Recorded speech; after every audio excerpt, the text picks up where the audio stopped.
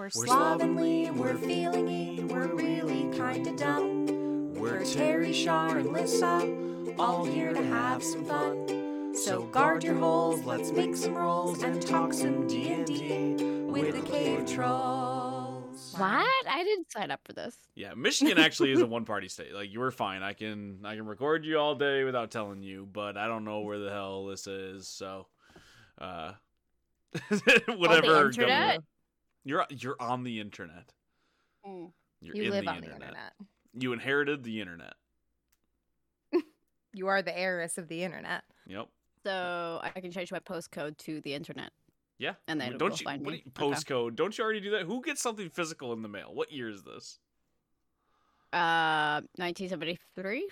Download all of the things that you need from the dial-up and stop. But I need my phone book, Terry. The big ass phone books that get delivered every month or something. Listen, I've been trying to get Chelsea to let me do an episode fully on dial-up internet, AOL phone books, just nostalgia period, and she keeps saying no. But if you're on board, Lissa, since you're leaving Sade and I'm replacing Chelsea with you, and we're just taking over right in the feels, that is what we'll do. We'll just talk about the phone book. Damn it. Just the phone book's existence for an hour. Yes, that's my dream. Now you're talking. A whole episode on going through a phone book. How cool would that be? How many people would listen to that? So many. We'll just talk about that and Kurtek. Okay, those are the two things that we now talk about. Beautiful. Yeah, and I know what you're thinking, Char. What the fuck is Kurtek? We gotta listen to the podcast to find out. And that goes for all the other people listening, because this isn't Right in the Fields. This is the Cave Trolls. With me today, I have two of the feminist fact checkers. Normally I say one half, but I got both of you today. And I have two of the slovenly trolls. I'm your faithful host, Terry Smith. With me, as always, is Lissa. Hello. I need the energy. So with me, as always, is Sade. Hello. Thank you. Jesus You're welcome. Christ. Always here to bring the charisma. Thank you very much. And Lissa, we'll try it one more time. Hello. Wow, that sounded so forced. Do you have like a gun to your head? Are you okay? I don't know. No, I okay. didn't like that. Everything's still on fire. I didn't like that. I feel goosebumps and not the good kind. I feel dirty. I do. This is like, I kept saying hitting her nostalgic button when we recorded our Right in the Fields episode, and it sounded so bad. That sounds awful. Just and you saying that right now. I had to write it down into the show notes, and I'm like, this is dirty. I gotta stop saying hitting someone's nostalgia button. Cause you really do. I had someone when I was younger. It was like too young. I was like riding a school bus, which is pretty common, at least in northern Michigan. You're riding the school bus with like seniors when you're a kindergartner, okay? And I don't know how old I was. I was probably in maybe 5th grade, maybe 6th, and they were talking about prostates, and I didn't know what they were talking about or the context, and I asked, What are you referring? And they called it a man's juice box. And I have been changed since. Accurate, I think. I think accurate, but upsetting to 10-year-old me for sure. Upsetting to anyone. It's upsetting to me now. But thank you for sharing in this with me, because now we can all sit here thinking about juice boxes and nostalgia buttons. Thank you. It really brightens up my day. And for the uninitiated, this is the Cave Trolls podcast, where we talk about all things D&D. Yeah, sure, maybe there's another D&D podcast that does better research, but we don't research things here, okay? None of that. We talk about the news. We talk about what games we're playing. And this week, we're talking about Mordenkainen's presents the Monsters of the Multiverse. Who has been using this new D&D book? I haven't. Isn't it still ridiculously expensive? Yeah, no, I can't afford it either. However, I have been reading through some of the notes. They got some cool tables in there, some new monsters. Are you excited for it? You're going to add it to your D&D table? Probably, right? Probably, yeah. Yeah, I'll definitely add eventually. it when it's, a reasonable price. How long does it take for the physical copies to go on sale? I only Hmm. own one copy of the PHB, one copy of Oh. the, Monster Um, Manual. Well, depends where you get them from because unfortunately I don't live near any mom and pop shops. I don't live near any comic book stores. I would have to drive an awful long way. So I don't know how often they go on sale in the actual stores, but on Amazon pretty frequently. I've gotten most of my books from Amazon, unfortunately. Given all of my money to Jeff Bezos. And they go Well, he on needs it. sale like He pretty needs it. regularly. Yeah. Oh, that's true. He really is in need, during these How trying else is he times. gonna get to Mars or wherever the fuck he's trying to go in space? Exactly. How else is he going to build another penis rocket ship? I wanted to say We're something 5 minutes in, and penis about has the come up. juice box, and I can't. Don't bring the juice box into this. Into my dick joke. I think honestly, Christian YouTube channel. it's now all on the same channel though, Shar. It's all on the same wavelength. So yeah, I'm thinking about adding it to. Monsters are a tricky thing for me because I don't use a lot of as-is stat blocks. They're a good inspiration for a lot of things. Mm-hmm. Tables I'll often use if I need random encounters or cool ability checks or challenges. I use a lot of that stuff like out of the Dungeon Master's Guide. When it comes to these supplementary books that aren't adventures, those are usually my first purchase, but I don't know, 5e, I feel like I have everything I need nowadays. I don't know if I need to toss more books out. Maybe some of the races and class features that they're putting in this. What would make you buy Monsters of Multiverse? Well, they're expanding elves, and that's all I need, Terry. That's all I need. So if this More didn't elf cost an stuff. arm and a leg, you'd have it already. Absolutely, I would. Yeah, they're adding like stuff to trance. They're adding different for the races that have teleport. They're adding more cool things for elf teleports. That's all I need, really. Just So, more elf stuff. so if they just changed the name to Monsters and Elves, you would have already bought it. I would buy any D&D book that just had elves in the title. Can I say that my next comic book will be titled Monsters and Elves? I'll be the first in line. Yeah, you can back the Yep. Kickstarter now. Just send me Well. cash in the mail, Shar, and I'll let you know about my progress as it goes. Sure, yeah, no problem. You can look up the address in the phone book. So I'm looking at the huge list of what they've added in this bestiary, and it's pretty extensive. I'm excited Any for some of highlights? them. The trolls, they've added different versions of different trolls, which is kind of cool because they've been kind of lacking for some of the classic D&D monsters when it comes to their expansions. We've gotten some weird stuff in 5e, but some things that were mainstays have been a little bit lacking. I'm trying to see if I can get some more examples here, something that somebody would know. If you haven't played 5,000 hours of D&D, here's another good example is some humanoid enemies, which sometimes you find lacking because, you can find a Trask, but sometimes you want to fight a wizard, right? Yeah. And sometimes that's a little bit difficult, especially for newer DMs who aren't as versed in how to make a PC character but make it an NPC. They got a whole list of different wizards and the different schools. So if you want a wizard necromancer for your players to face off, you can get one of those. Wizard invoker, things like that. Giant striders. If half woman, half spider monster isn't enough for you, you can now fight a larger one. I don't know, I'm looking at this list and the swarm of cranium rats sounds interesting. Cranium rats, not enough. I need a swarm. More clockwork swarm of enemies them. is cool, I especially see clockwork ones. Yeah, those are cool. yeah, when you can a lot of other settings in D&D, if like Eberron have a lot more clockwork and mechanical things. So adding something else with this is part of this is a lot of these are outside of Forgotten Realms. These are multiverse enemies and classes that you can fight in other settings. So there's a lot of things on here that normally would have been only part of one setting rather than in just Forgotten Realms. They've also added some things that are notoriously part of the multiverse. So like the Githyanki, which the Gith are kind of like multiversal elves that were stuck there, and kind of a combination of that and water elves. But they also are usually part of multiverse shenanigans. So it's a pretty cool list. I could just talk all day. We could just read each one. We could. When I mentioned the wizards, they also have things like Eladrin. So if you just want someone to punch a Eladrin shopkeeper, you can have them fight the autumn version of that without having to roll an Eladrin character and dumb down the stats. What if you want to roll an Eladrin character, Terry?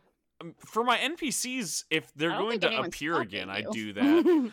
But I usually just use some general tables if they're going to be a random shopkeeper that may or may not be stabbed by you murder hobos. Because like sometimes I don't feel like I need a full stat block because you're going to interact with them once. Maybe a name or something, but not normally. What are their feats? But then occasionally you fall in love with an NPC and you're like, they're sticking around, right? I'm like, well, fuck, I guess I got to do some work. Well, yeah, I think the best thing is just like you plan for this. Oh, I'm just going to come up with a shopkeep. Or in my instance, when I first started DMing, I'm like, oh, okay, I already have a DMPC that's traveling with a group because, it was my first D&D campaign. And I needed like something to like lead the players on, and I'm just like, oh, I'm gonna give this NPC they're traveling with some backstory. Let's give him a younger brother who looks like his older brother because he's a human, and the NPC they were traveling with was a halfling, and I thought that was funny. And then I introduced him, and 0.5 seconds, one of my players was like, ooh, a human boy, and I'm like, oh.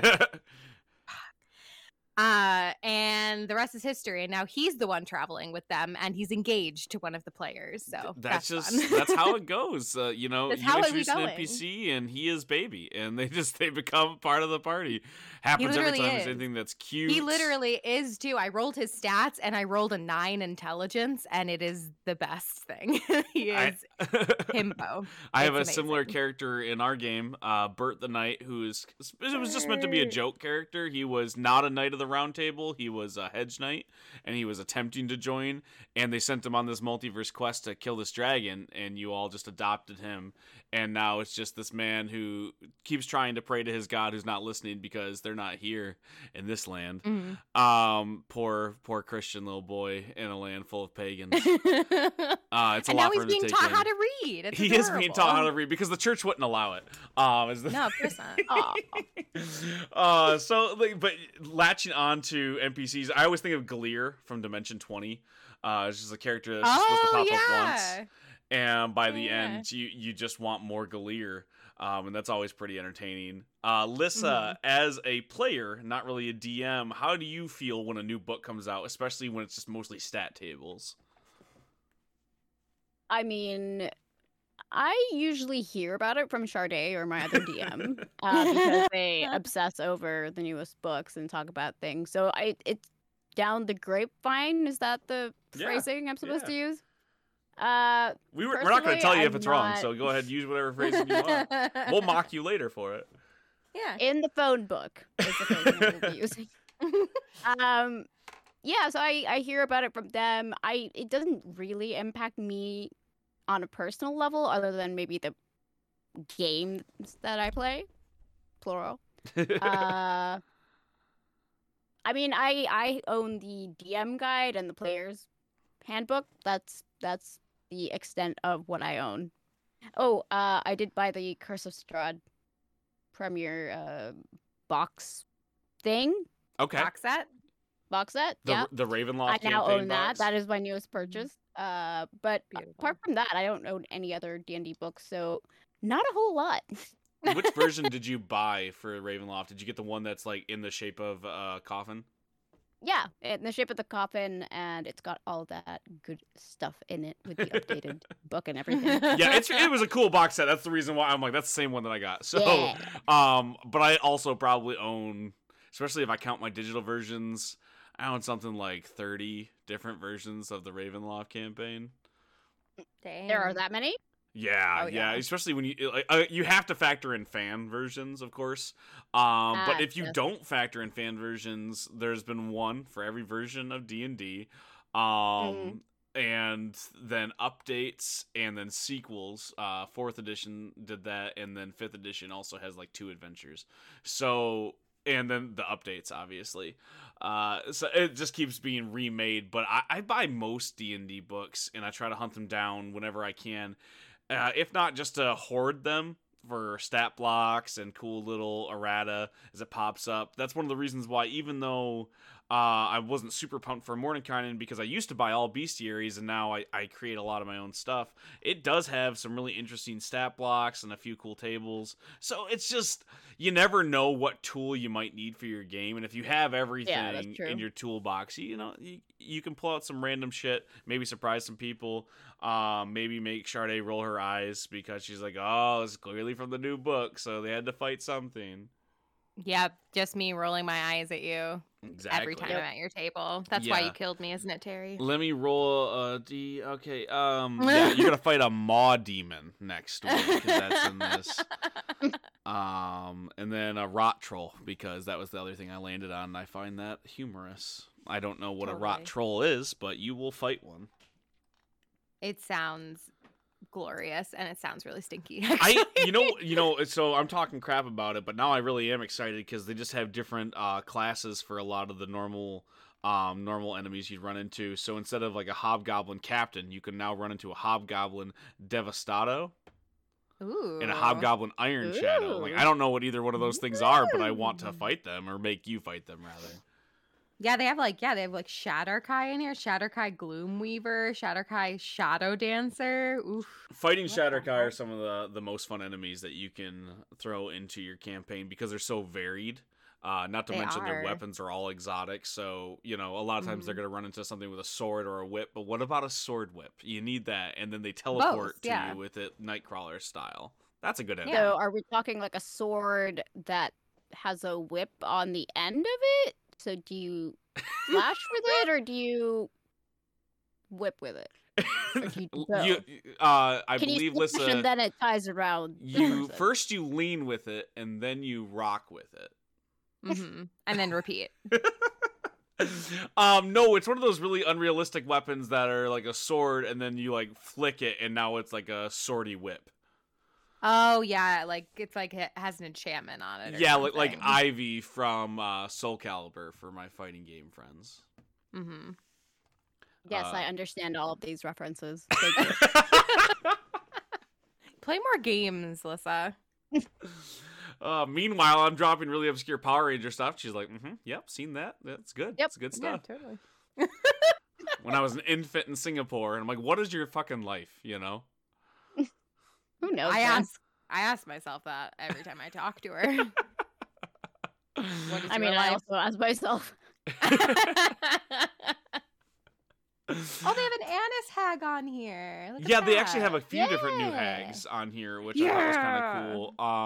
Like I said, this one seems more useful than I think some of the random lists you get. Instead of let's just throw random enemies, it's like, hey, let's put in new versions of enemies and Yeah. different expanded ones, which they usually do in D&D as they start rounding out. They're like, what haven't we done yet? What could we add for tools as they put out an errata, usually like a 0.5 edition. So as they're gearing up for the big 5.5 stuff, and kind of bundling 5e as a whole before they start upgrading, it's cool to finally see them doing this. I would like to see a few more class things thrown in there, and I know this book definitely has those, but as someone who started playing in 3.5, more customization is always a win for me. Maybe easier Yeah. multi-classing. 5e is still kind of a little obtuse for newer players if they want to split the difference.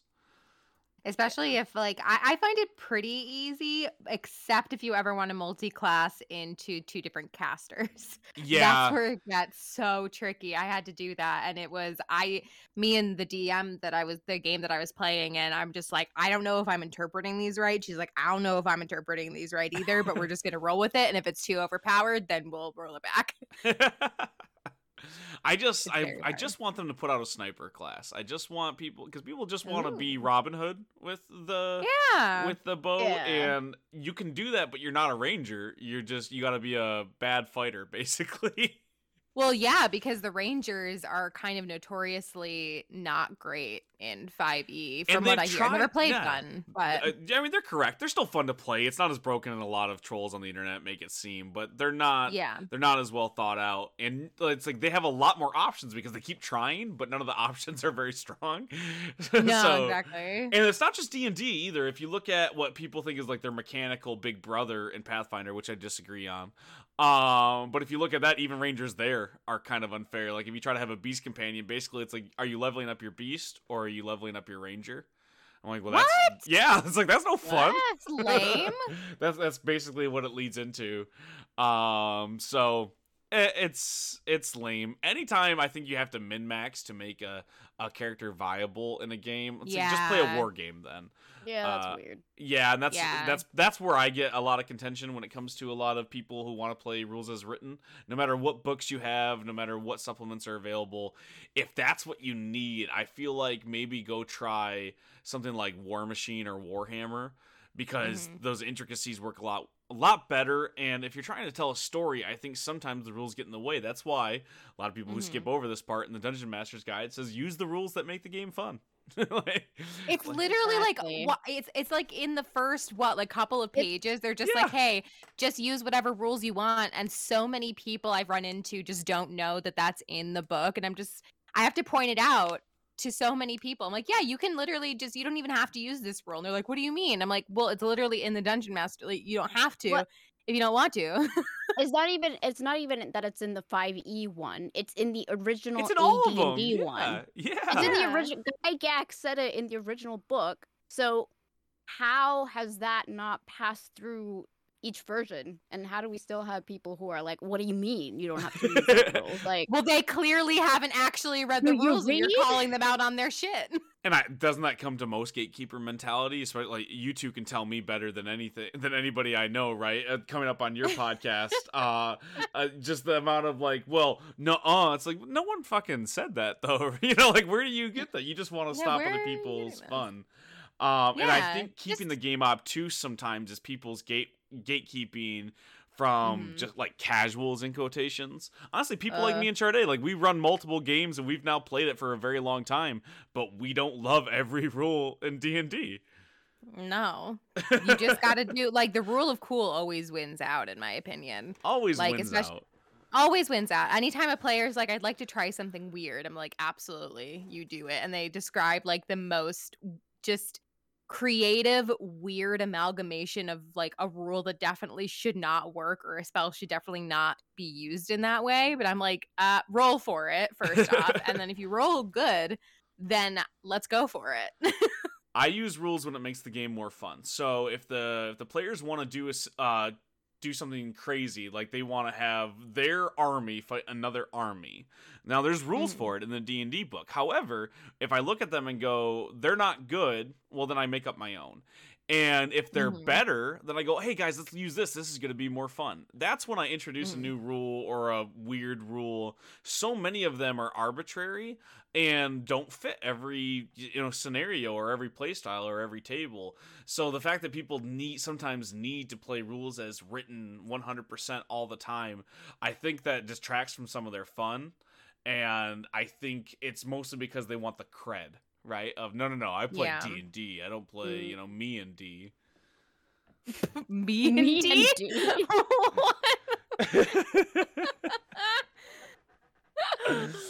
I'm feeling the pun energy. After hitting my nostalgia button, talking about the juice boxes, I'm ready. I play me and D, okay? What is me and D? Please elaborate on what me and D is. Me and D is what I would coin as people who like to play rules as written, mocking people who just like to have fun at the table. Making up their own rules or having custom homebrew. I know a lot of people that look extremely heavily down on homebrews, whether that's, fan-made expansions, supplements. I don't think you're going to find me and D anywhere else. That's just something that I call it. I mean, it makes sense. I'm all for like people playing however they want to, and if you're sticking to a group of people who play in a similar way, if you want to stick by the rules, that's also, if you have fun playing by the rules and you want to play something like a combat-based game, for example, sure, go for it. If that's If fun, everyone's 100%. if everyone in your group agrees and you have fun, keep doing what you're doing, but don't look down on people who want to do things differently. Just that. I mean, it's just common sense. Like, just don't look down on other people who do things differently. That's rule of life, rule of D&D. Maybe the only rule you have to follow. I run into it every time I want to play Monopoly. People don't play Monopoly right. They don't read the whole rules, and they're like, "Oh, Monopoly's really slow and it takes forever." If you're having fun, if you're having fun not playing by the rules because you want to trade properties or make bets or those are all legal rules, just so you know. That's all. I'll buy you coffee fine. next week if you just hand me over that That's property. all within the rules, Lissa. Lissa, we need to play Monopoly together. You're saying all good things. No. Oh no. If you're still having fun with doing that, then fine. Maybe that's there's a whole theme about corruption, that's what Monopoly's supposed to be. Exactly. I more mean the people that are like, "Oh no, I don't use the hotels." And I'm like, "That's fine. That's why your game's so slow and why it's not working for you, but that's okay." Again, you can't look down on them just because they don't want to use hotels. Maybe the whole thing is about, I don't know, something else. Exactly. They had a traumatic experience at a hotel when they were younger, and they don't want it on their board. They're looking. Maybe it's not capitalism. Maybe it's communism, and they want to share the wealth. I don't know. But my point is that I agree with you. Like, I don't want to play at that Monopoly table, but I don't yell at people when they're playing it wrong, in quotations. That's your Monopoly. Yeah. rules. As long as the people at your table are having fun playing however it is that they're playing, like you've won D&D. Congratulations. Like if you want to play with people who just want to do rules as written, if you want to play with people who just do improv and like don't really give a shit, if you find a healthy mix, like as long as you're not as long as the table is cohesive and everybody is having a good time, it's really none of your business how anybody else plays and has fun. Well, look at one of the most notorious rules. You roll a d20 and it lands on a 20. If you roll a 20, something cool happens. That's not actually a rule. The rule is in combat, you land a critical. Yeah. That's it. That rule actually does not apply. Specifically, it says that the critical hit does not apply to social interactions and skill checks. Mm-hmm. But that's the coolest fucking thing in D&D. Exactly. It's so boring to play that. Everybody does. Even the people that are like, "Oh, I only play rules as written." Like, they use that rule because it's a cool rule. Because it's fun. It is. And like I've seen memes and stuff on Twitter and just in general on the internet. Like, people, if they don't play with that rule, if they say that 20s on like a charisma check don't count, they will shout it from the rooftops. They are so adamant. They will make memes about it. They will make quote hot takes about it. Like, they are very proud of the fact that if somebody rolls a d20 at their table and it's not in combat, it doesn't count. And I'm like, wow, do you just hate fun? Like, that's like what? People on either side, people who tell me they don't read, or people who say they don't watch TV. Both of those people, very different people, by the way. Both dumb. But both those groups of people always are like so mean about it. They're like, "Nah, I don't watch that," or "I don't read." Like, they're so angry that you do, and I'm like, "Are you happy? I feel like you'd be happier if you did these things." I feel like you just need to take a chill pill, embrace what makes you happy, and if it's not reading, that's fine. Just don't be angry at people who read. Like, it's fine. It's okay. Do you need a hug? Like, and they do. And the same thing with people who don't play with that D20 critical hit rule, like at their table. I'm like, you do need a hug. That's what's happening. Who hurt you at the DM table really is what happened. Yeah, who hurt you? Who hurt you? How can we make it better? Let us know. Anyways, moving on. I guess we're both excited now about Mordenkainen's, and Lissa won't give a fuck until we tell her she should give a fuck, I think is what I was getting. Until one of us throws a dolphin delighter at her.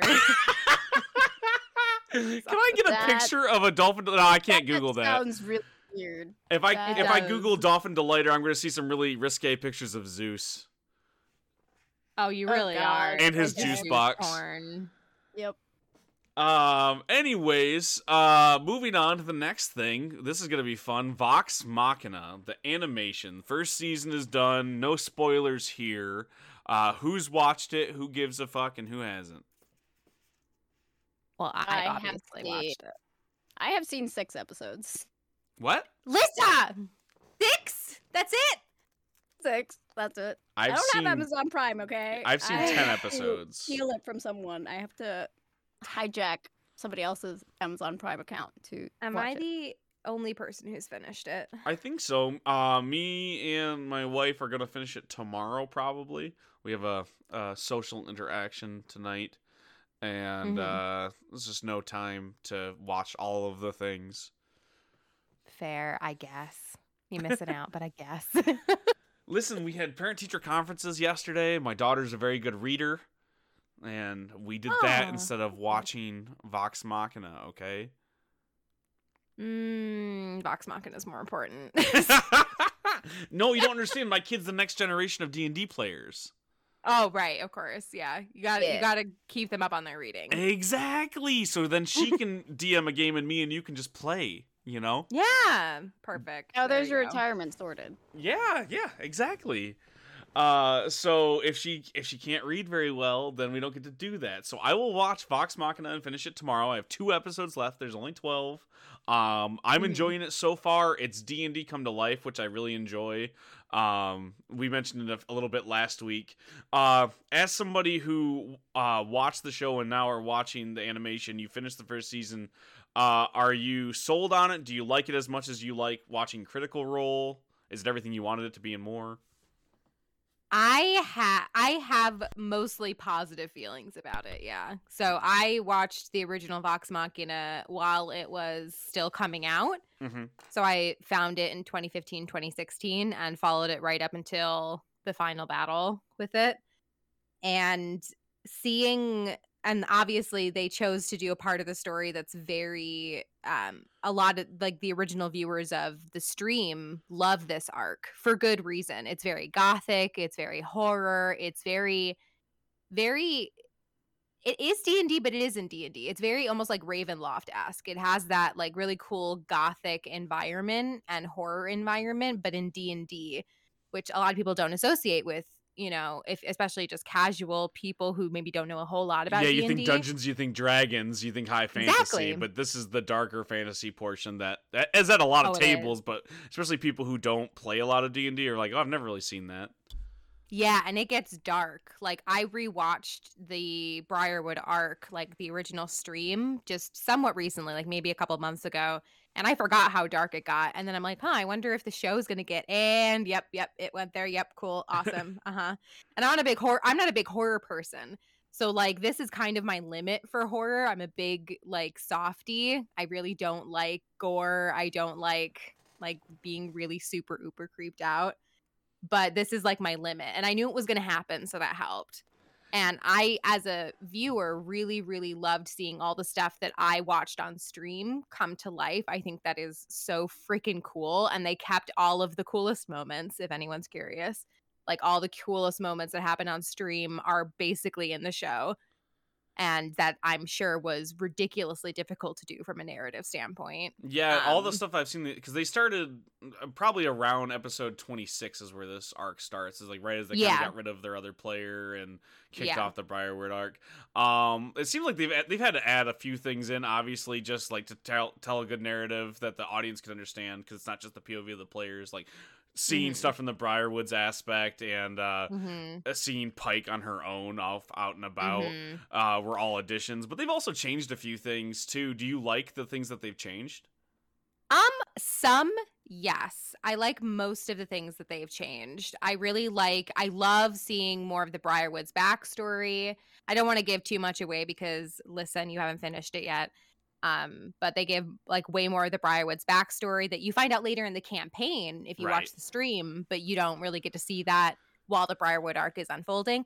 I'm maintaining Delilah Briarwood did nothing wrong. She is a queen and we love her. And she did nothing wrong. But one of the things that I found most interesting, and I could go on and on about Vox Machina all day, but I don't want this to be the Charday episode. I'm conscious of that. So I could go on and on and on. But I will say the one thing that I found the most interesting, super interesting, is that so in the original stream, there was a character that a lot of people didn't like a lot. And I kind of understood why. I have my own hypotheses, but now everybody loves that character, and that character is Keyleth. Okay. Everybody hated her. Not everybody, but a lot of people hated her during the original stream. They hated Marisha, the player who played her, and she got a lot of hate on the internet for a really, really, really long time. And now the show is out, and everybody loves Keyleth. Rightfully so. Keyleth is amazing. I've always loved her. I've loved her arc. I've loved her everything. And I think it's so interesting because I saw this video pop up on, I think it was on my Twitter timeline first, and I saw it on YouTube later. And it was like, why the internet was wrong about Keyleth. And I'm like, excuse you, what? Like, yeah, you were always wrong about Keyleth because you guys were a bunch of assholes about like somebody trying to play her character. Is it a meta-social commentary? Like, people are mad because it's the girlfriend at the table? Is it because she had a romantic relationship inside of the game as well, and some people get weird about that? Is it just because she was one of the lesser known actors on the show? Like, she hadn't landed a lot of huge voiceover roles at that time. I think she was still on Bat in the Sun hosting things for different, random cosplay fights. Was it one of those three, or is there something else that I'm missing from that audience? Oh, okay. all of those things, and also people were just plain sexist. Yeah. Also, she's just cool. Like, I think there's still that dude mentality, especially in the earlier days of Twitch. Not that it's gone away at all, but there's just a thing with like Marisha's just a cool person, and people don't like seeing, or people. That's not true. Fanboys on the internet don't like seeing a girl who likes the same things as them, and it's not fake. Mm-hmm. Sexism in the gaming community? I've never seen well, it. I never. Listen, as the man on the podcast, you two, you don't see that, and I think it's not nearly as widespread. I think it was another reason that people gave was that she was making suboptimal character decisions. Oh my god. Which, the audacity. Like, she has a low charisma character. She had a negative charisma modifier, I think, mechanically. And so Marisha would play that super well. She leaned into like that this person, her character didn't know how to really interact with other people, really anxious. And they show that really well in the show. And that's what she was trying to portray on the stream as well. And I think she did a pretty good job with it. I caught on to what she was doing right away. And she would purposefully fumble social interactions to the point where it might lead to like really bad altercations. And people in like Twitch chat or in the YouTube comments when they uploaded it later would just be like, oh my God, why would she do that? Like, she obviously knew it was going to end badly. I'm like, yeah, of course she did. She did it because it was fun and she was fucking shit up. Like, obviously she was making a character decision. And so they that's were just they a were great difference in ones. play styles then. Yeah. That's just a difference in play styles because she's doing it for the sake of people forget that they're playing a game, that she's supposed to have fun, and it's not just about the success of the story. I mean, that's an element of it, but because the characters or the players themselves, they also want to have fun. So if she wants to make it fun for herself by doing this role-playing aspect of it, if you don't like roleplay, then, I mean, yeah, but why are you watching the show and why are you hating on her? Again, just, if she wants to do something her way and everybody else is fine with it in the table, like, deal with it. I think Yeah, it's everybody else that does, video game mentality. It's the Warcraft of it all. A lot of people jumped into D&D and they play it with their bros, and it's like, oh no, why are you running that class, man? You need to be a half-elf rogue because that does the best damage. And that's not always what D&D is. It can be. It can be about building the best and playing that war game, but it's also about telling stories, and that's what that group is really good at doing, and that's what a lot of groups are in D&D. It's not about doing that. I have two instances, but one as a player, one as a GM, that I love about the suboptimalness. As a player, at first, I was really mad at this guy. We were playing, and there was, I think he got a hint about where a dragon was. We were pretty low level, and I was like, let's not go fight that. And he's like, of course. But his character was this, like, sprightly, almost like Link from Legend of Zelda. And he just loved exploring, and he led us to the dragon, even though we didn't want to fight it. And I was really mad, but we ended up beating it and got this cool loot, and it was a really fun adventure. And it was a really fun suboptimal character moment because we were mad in character they did it, but it led to a really fun adventure.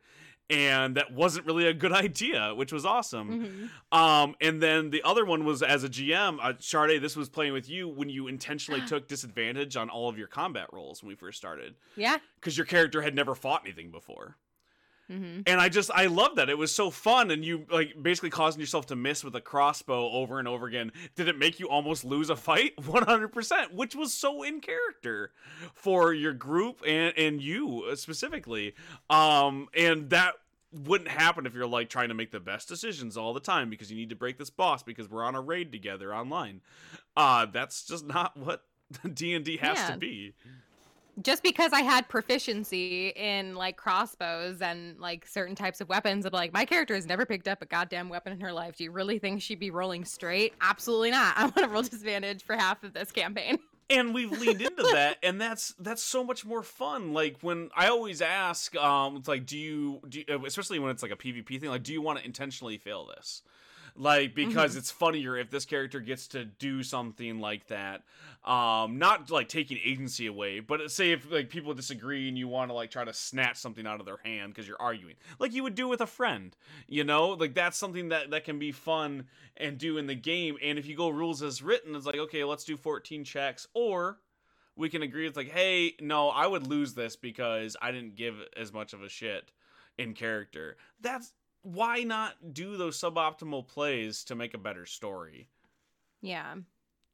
I'm always about people making suboptimal character decisions if it means that if they're doing it to have fun and they're doing it to enhance their experience. It's then just like everybody when people else has fun. Yeah. Go ahead, sorry. When people say like, what do you need for the party? Like when we throw together a new game, I'm like, no, I'm not going to tell you then. Because I don't want you to feel like you have to be the healer or the paladin or the rogue because we don't have those things.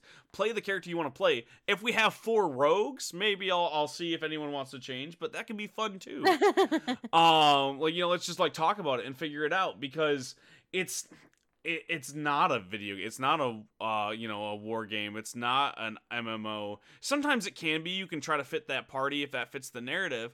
But I like those grand fantasies. Like not everybody in Lord of the Rings had a perfect role to play in the Fellowship, and that's why that story is great. There's a lot of overlap, and there's a lot of random shit that people aren't good at.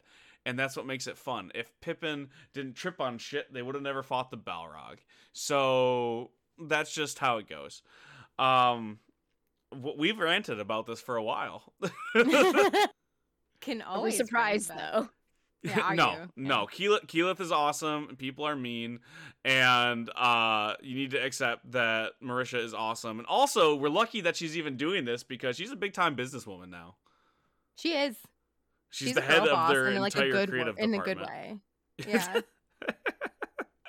Girl boss is not bad. It's the MLM context that makes it bad, right? It is. I need to think. She's just a boss. I won't even, because girl boss, I feel like even if you use it outside the context of like an MLM or something, it still has a really bad connotation. So we'll just call her a boss. Exactly. It's just kind of misogynistic. It's like if I was a boss, you'd call me a boss. You don't call me a man boss.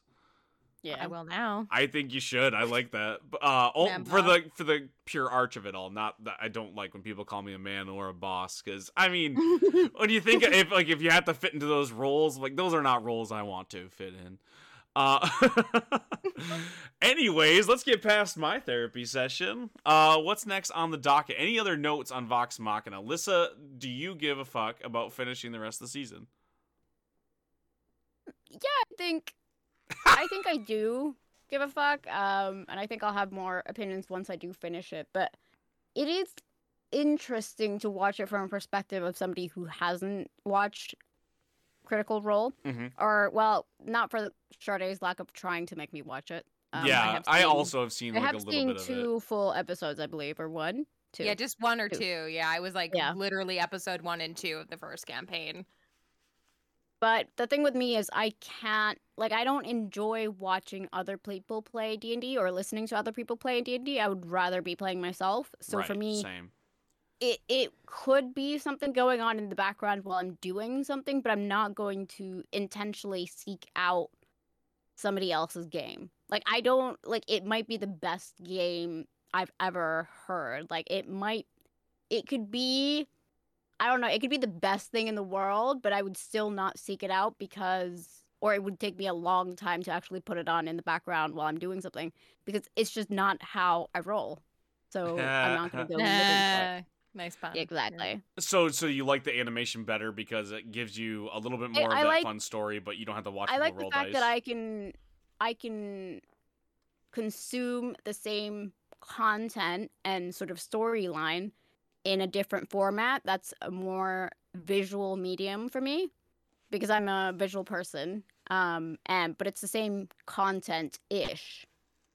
So I like the discrepancy between what I can then, once I finish it, what I can talk to Sharday about it, and then how we can compare contrast, because I have a very different perspective on what Critical Role is compared to what she does. Yeah, that's really cool too. I was not a big fan of live play stuff in general. I found Critical Role back in 2015 as well, and it didn't stick with me. I just wasn't. I didn't want to watch somebody else play D&D, same as you, Liz. I wanted to play D&D. So it didn't really stick with me. Dimension 20 has hit on a chord that's a little bit closer to what I enjoy. Probably just because it's mostly comedic. And I probably the crowd too. I love the voice acting that comes from Critical Role, but I think that being such a self-serious game, and it gets silly. Scanlan is a very silly character, but as a whole, it's like that's pretty straight D&D.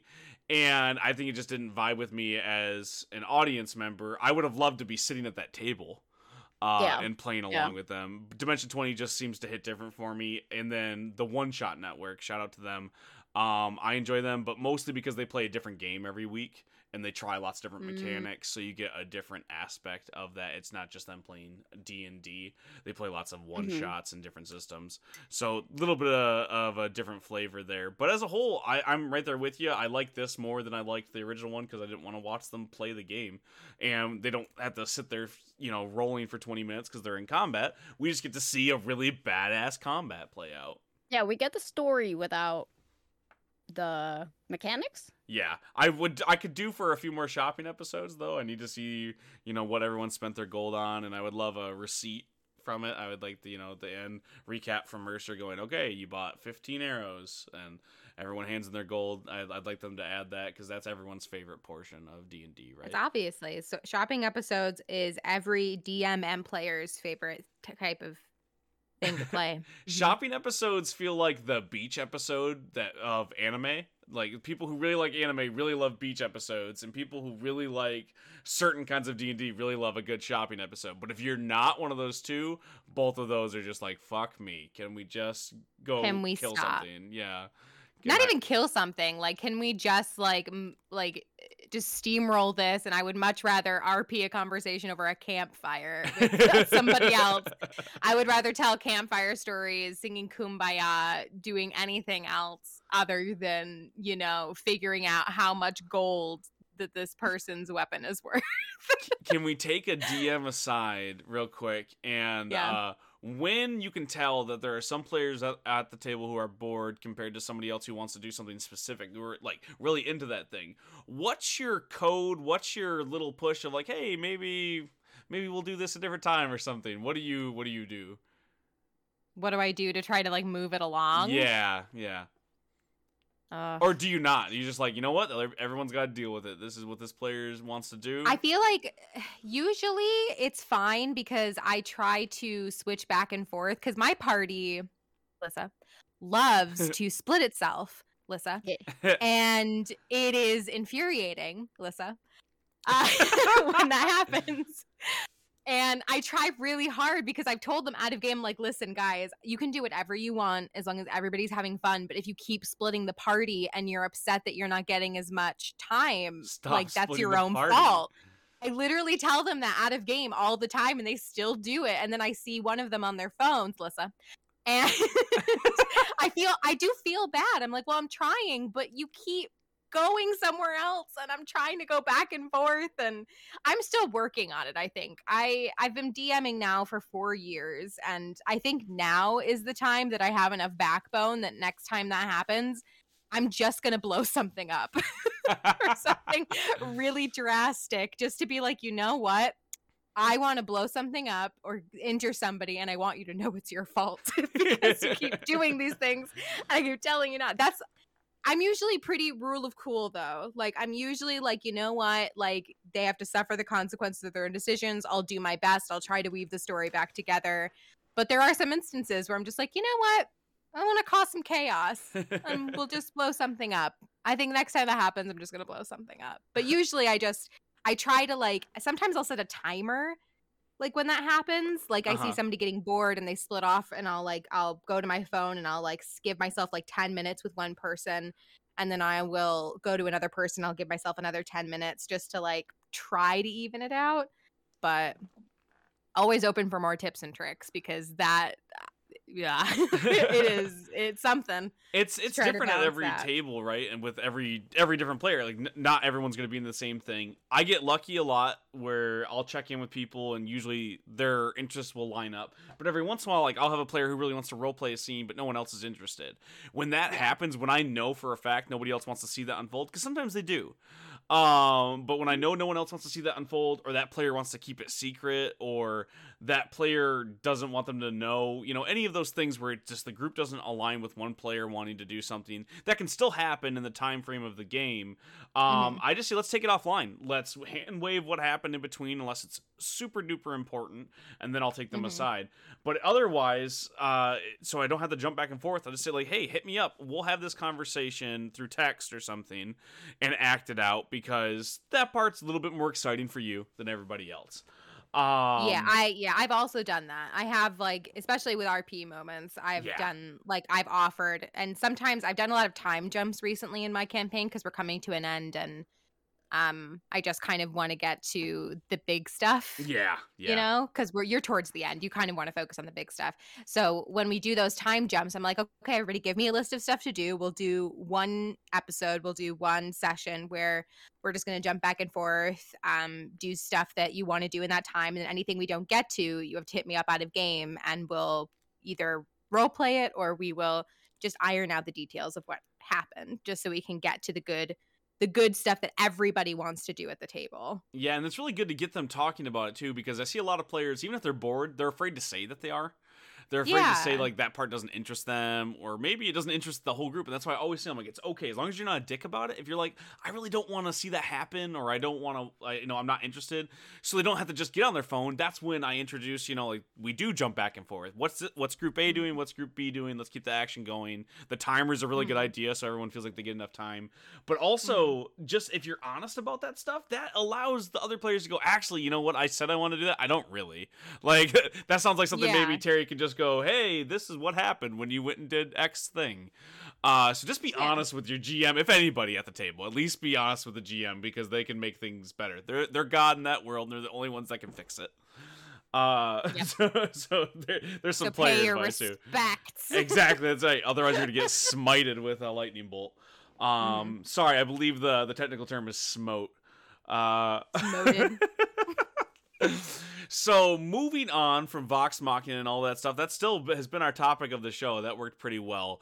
We're going to jump into our BS. What's everyone playing? What are you watching other than Lissa not watching Vox Machina, obviously? Any plugs, any recommendation, that kind of thing? Oh, man.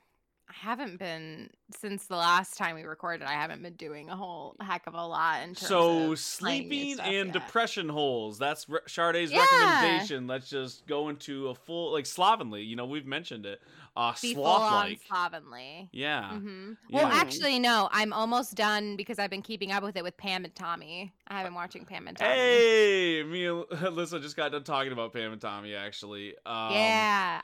I have mixed feelings about it. I have so many mixed feelings as well. I actually had to drop off because I just felt guilty every time I tuned in, because Pam Anderson was just tweeting. She was just like, listen, I didn't give my permission. I don't want to relive this.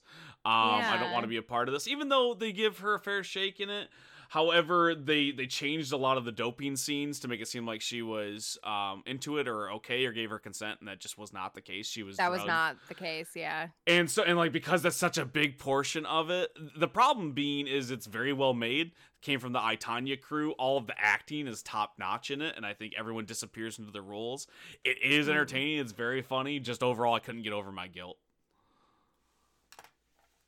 It was very similar to My Favorite Murder for me, which was a podcast I loved. I love true crime stuff, but I feel like the victims sometimes were kind of the butt of a joke because it was comedians that were hosting it. So I felt too guilty, even though it's a good piece of media. I just couldn't condone it and couldn't listen to it. That's fair. Yeah. I think I started the new season of Outlander just premiered, and I watched the first episode. Even though I told myself after the last season finale that I wouldn't keep watching it, I broke my promise to myself. Isn't that what all Outlander fans do? They get to the season finale, they're like, I'm done. And then the new one comes out, and you're like, gotta tune in. What are they doing in this timeline? I got so self-righteous about it, too. It was awful. I was texting my best friend about it because she watched the finale before I did, and she's like, Shada, I don't think you're gonna like what they did. And I'm like, oh, of course I won't. And I watched it, and she was right. I did not like what they did. They did the Outlander thing, and they SA'd one of their woman characters again, even though they didn't need to. Have they ever needed to? That's where I dropped off. Was the first one. I was like, I can't. I understand, like, my wife made a really good point recently talking about SA when it comes to some of that stuff, is that's some people's only depiction and understanding that there's a brutality to it. And I understand that can create empathy in someone who hasn't experienced it. I understand that there's an importance to it. I still can't handle it in most of my media. Same. Like, I think there is a place and you can do it well. Sure. There is that, but also speaking from at least Outlander, there's so many lines. If you could just stop making every character's backstory the fact that they've been SA'd, or if you to make them more sympathetic, or it just feels like after, because it's happened to multiple different characters and multiple different times, and it's just every time it just feels cheaper and cheaper. Yeah, when they do it, because it's just repeating itself, and it's the same issue. It's making the same points. Yeah, they did it in both George R.R.'s version and D&D's version with Game of Thrones. Different characters too. Whereas like, this is unnecessary. This is just you not knowing how to make this character more interesting. There were some instances where make sense is the wrong word because it never makes sense. But I can understand what was happening. And there are other times where I'm like, this is just pointless and this is just depraved, kind of. So it sometimes it's just upsetting. And like I said, I understand that there is an importance to it. I just can't do that with a lot of media. So I lost out on Outlander back in season 1, basically. Oh, yeah. Season 1, I think, is the most graphic it ever got. And man, I can't go back and rewatch it. I remember watching it for the first time and just like, I introduced it to my best friend, and I'm just like, listen, I have to walk out of the room when this happens, and you can turn it off if you want, but I can't watch this again. And I have not rewatched it since. It's scarring. But they also, what I did praise the show for before it, kept resulting in all of these different essays just for the sake of it. It did a really good job at the beginning of really painting a picture of what can happen to somebody's life after that happens. So the PTSD and the recovery. Yeah, they didn't gloss over it. They did not gloss over it, and kudos to them, because a lot of times shows, any type of media does. So they did a really good job with that early on, but again, now they just keep recycling the same thing. And here I am again watching the season premiere because I was curious. And it was over an hour. It was over an hour long, and like, what could they possibly do for over an hour? Well, and then I watched it, and I found out. And you learned. And I learned my lesson. It was boring. So that's what you've been doing in your subterranean lair. Alyssa, I know you've been rewatching Power Rangers. Yes, I have. I love it. And I just started watching Avatar: The Last Airbender for the first time. Shut so up! Good. Yes! So good. What are you thinking so far? Good. I like it. I like the world. I like the division. I like the characters so far. It's kooky. It's funny. It's campy. And with you, I know you Uh, love classic martial arts stuff. I know we were talking about that earlier Yeah. today. That is one of the coolest parts because it's all done with real choreography. They had several martial artists on staff who Oh, really gave a really? shit. Yeah, and one of the martial artists, I'm forgetting his name, worked really, really heavily with the two creators of the show to make sure that each of the martial arts had its own style and it was bespoke. Like, it's all brand new and it fit with the theme and Oh like my the God, amazing. spirituality of each nation and Yeah. their different fighting styles all intertwine. Mhm. So like there's a purpose behind every move, but not just fighting, but like why they use those types of techniques. It's Yeah. so intricate and so overdone. It doesn't need to be that good, but it is. But that's amazing. Yeah. Can you tell that we like Avatar? No, I didn't catch on. I didn't catch on. Can you repeat? Well, let me just pull out my Avatar The Last Airbender RPG book, which I don't like. I'm not a big fan of the game. But it just got a lot of details about the world, and I can just start listing things. Listen, Prince Zuko's arc is the best arc in any modern TV show. It is good, and it doesn't just end at the TV show. Obviously, there's more in Korra, but if you read the comics, he's basically the main character, him and his family. So Yeah. No spoilers, please. no spoilers. spoilers. There's more stuff. There's more stuff. Yay. Yay. Where are you at right now, Alyssa, in Avatar? So they found Aang, obviously. And they just went to the air temple, and he found Oh. all of that. Oh, my heart Oh, breaks for a little Heart, for a little little Aang. heart. Yeah. Well, good Literally luck on the that journey. beginning. Yeah. Have you watched Full Metal Alchemist? I watched some of it. Okay. I challenge you after you finish Avatar to go watch Full Metal Alchemist Brotherhood. It hits different. It's similar stories, great, shonen storylines, but I highly recommend it. And there's some really weird similarities I didn't catch the first time through, not being as big of an Avatar fan when I watched that. Okay. I've been watching a million things because that's what I do. I host the media podcast on the network, so of course I have. But I want to talk about My Little Pony, the RPG, Tales of Equestria. I've been playing it with my daughter and son and my wife. We play it every Sunday. It's a lot of fun. I don't know that much about My Little Pony. I've had to learn because my daughter will call me on it because she knows everything about My Little Pony. As it goes from an RPG standpoint, really good for the age ranges that it's trying to hit. For reference, my son is 4 and my daughter is 5. My wife is 28. They all three of them can handle it very well. They can make sense of the game. It's all pretty simple going forward. You have 4 friendship tokens and you can use them to reroll die, basically. So like if you mess up, you can use 1 to reroll with your current dice. You can use 2 to reroll with a d20, so you can hit a higher DC. And you can use 3 to automatically pass any check. And as a group, you can all pitch in any number of friendship tokens. So it's That's really about the power of adorable. friendship. Yeah, it works really well. And there's only 3 stats in the game. You have mind, charm, and body. So you have different dice associated with them. So say your pony's not that smart, you maybe have a mind of a D4, but you're buff, so you have a body of a D12. So you can be an earth pony, a unicorn, or a Pegasus. Or Pegasi, I don't know how you would say it. Pegasus, thank you. And they have different abilities, and when you your different skills, instead of it just being like a feat, you have a feat and then a die. So you have your cutie mark ability, which is like the thing that you're best at. My son's on his character Old Red Delicious, because he's related to the Applejack family. He's got a shovel cutie mark, so whenever he rolls digging, he gets to roll his normal body stat and his cutie mark die. So you get to show that you're really good at those things. But it's really, really fun. I've been running adventures out of the book because, like I said, I don't know everything about that world.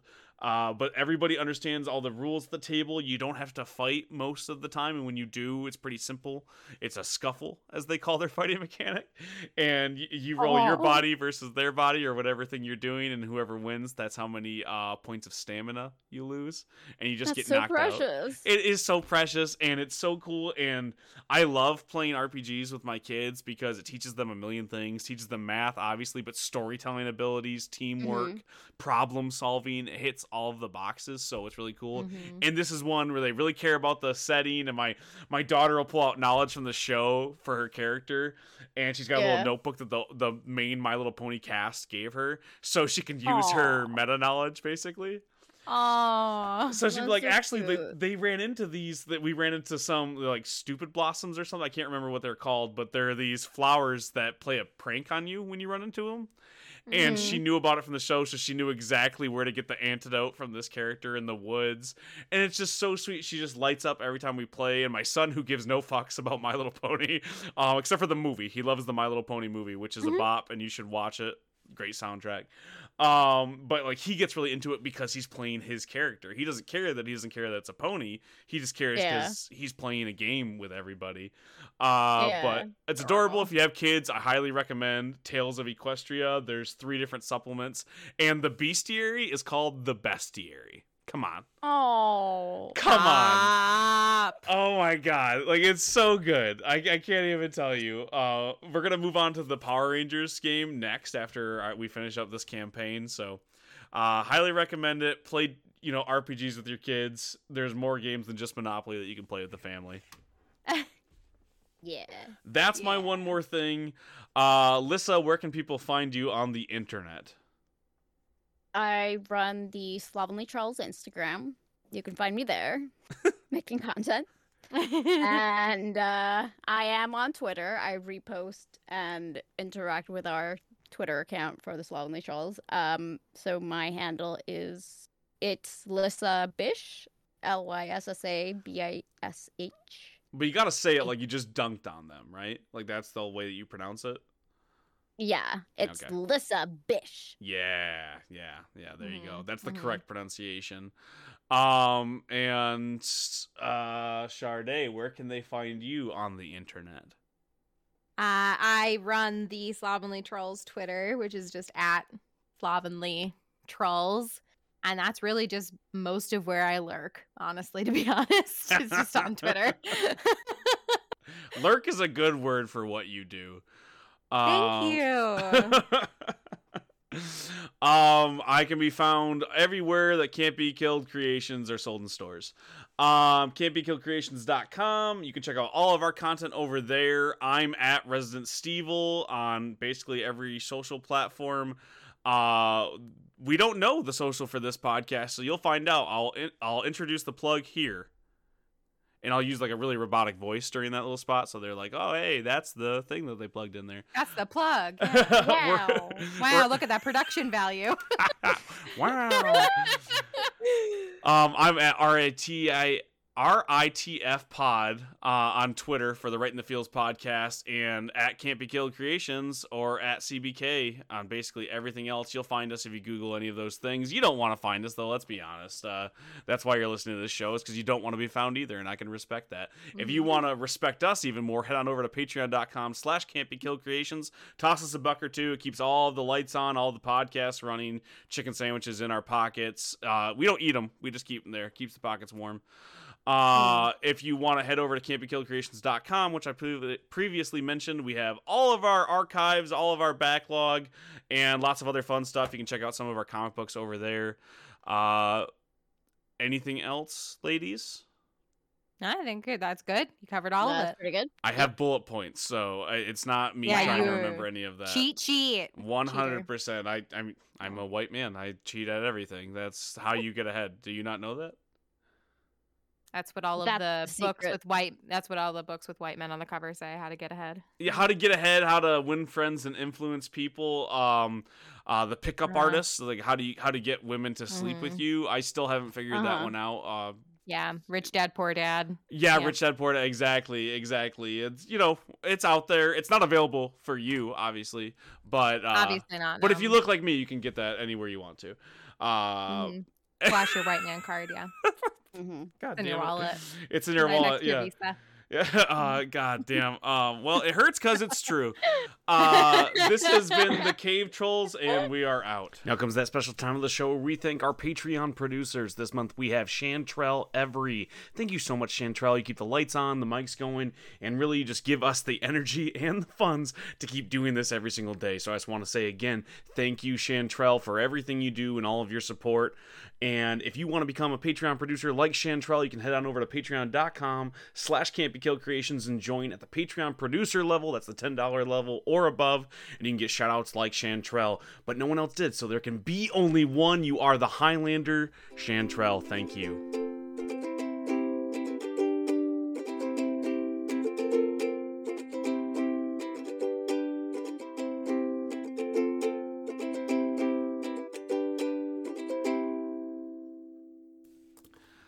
Well, anyways, Jesus Christ.